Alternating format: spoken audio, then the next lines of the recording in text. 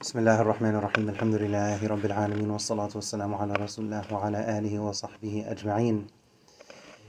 At the beginning of Surah An-Nur, Allah clearly defends the honor, the chastity, the reputation, the dignity of our mother Sayyidah Aisha radiallahu anha. And within the context of these ayat, of these verses, referring to those who indulged, unfortunately and rather venomously, in that slander, Allah says that they thought it was something light, no big deal, something insignificant. But with Allah, وَهُوَ عِنْدَ اللَّهِ عَظِيمٌ تَحْسَبُونَهُ هَيِّنًا وَهُوَ عِنْدَ اللَّهِ عَظِيمٌ. They thought it was no big deal. Something small, something light, something slight, nothing major. But Allah says with Him, it's azim. So when al-azim says something is azim, it's extremely azim. When the greatest says something is great, it's extremely great because of the one who's saying that it's great.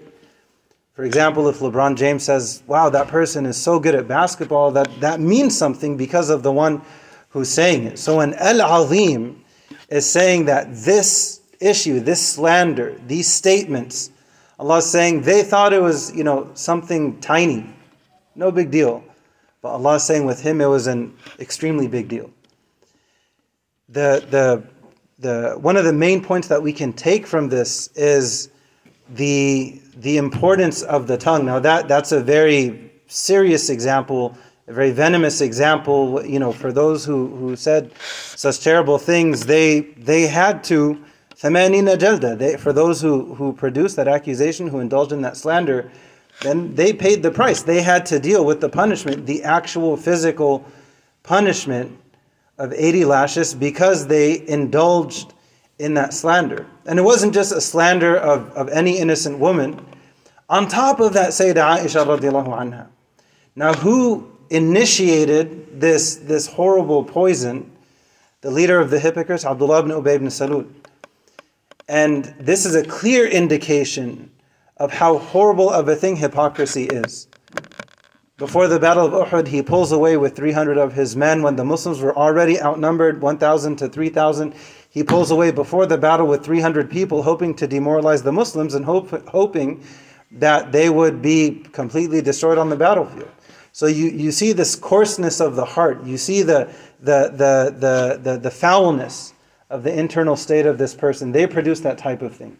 And for those who indulged in that, they may have thought it was something small, but Allah is saying with Him, it was a big deal. So it's a general reminder, right, for myself first and foremost, that we may say something and we may think that, it's small, it's no big deal, right? I don't see any consequences happening here and now, but maybe with Allah it's a big deal. Right? And our words can go both ways. We can say something small that's very good, and it really pleases Allah Azza wa Jal. And the opposite can be true. We may say something small and we think nothing of it, but then it angers Allah significantly. So we ask Allah to forgive us for anything bad that we've ever said, and we ask Allah to accept anything good that we've ever said. And when we come across this story, this ayah, this phrase, then it's a reminder in our own lives, in our own context.